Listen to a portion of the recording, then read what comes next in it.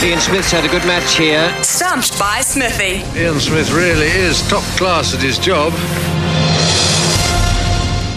Right, let's get into it for today. Of course, as we said, it's the Arepa drink pack up for grabs, as well as the chance to go into the Friday freebie, which may or may not be profitable for you. We shall wait and see. But Louis Herman-Watt is back in the chair today. He's in control of everything going on. Louis, who have we got lined up today? Yeah, well, firstly, Smithy, we were just one genius trainer away, Mark Olligan, getting buried the cash just to peak on the day away from a $1,000 collect, and I did feel a little bit bad, but that is punting, as they say. So shows that the radar's not far off. 2 of 3. We can make a profit. We can do this. And Jade from Hamilton, well, he's in the draw. And Jade, you can choose tennis, rugby, or football today. We'll go rugby, eh? Checks out.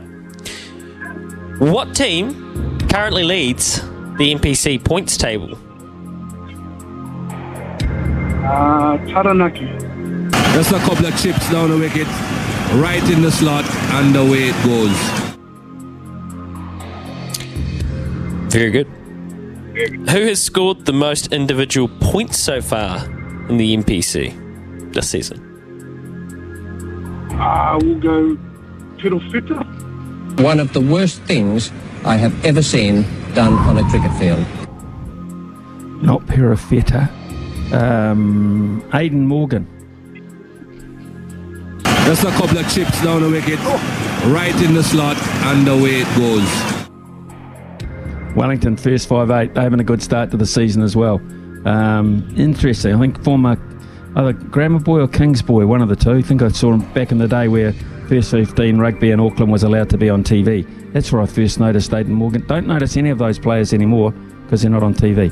Louis, up to you. Yeah, no, it is interesting. I see Sacred Heart and St Kitts. I think I saw the Herald reporting, but that's the only place you really get it. They're in the final of the 1A competition, I believe. East Auckland schools. Let's go to Cambridge and catch up with Kevin. Oh, yeah. Kevin, Hey, Gary. one-on-one.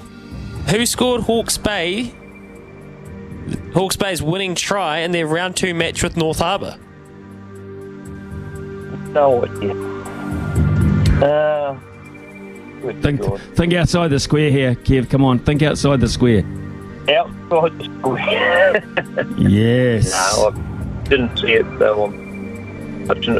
If no one scored, Kev, what kind of try could it be? Well, let's go penalty try. Just a couple of chips down the wicket, right in the slot, and away it goes. What a fantastic answer. Where did you pluck that from? You're a scholar and a genius, mate. There's no doubt about it. Boy, was I paying close attention to that. I could not believe that the referee went under the post first up without having another crack at it or a penalty as such. And that, I suppose, was quite a ballsy decision, knowing full well that the game he just ended the game with that decision as such, because, of course, you don't have to convert penalty tries anymore. But you're through. You are absolutely through, Kev, so congratulations to that. We'll have that pack of Arepa on the way to you, and, of course, you will be in the draw for Friday morning, mate. Okay, I hope you're just as sharp on Friday morning as you were this morning. Did Hawke's Bay win on that? Hawke's Bay got up. That's all that matters. And they'll win tonight against Waikato as well when they play at McLean Park. Don't you worry. I'll have a little side bet with you on that one. Yeah, I'm happy to do that. Yep. Okay, cool. Stay on the line. Stay on the line, Kev. We'll be back. Okay, now we'll take a short break, and when we come back, we've got to catch up with Andy Thompson from the Rural Roundup, of course, which is on today on all stations, all frequencies out around New Zealand, outside of Auckland and Wellington, where staff remains in charge. Back soon.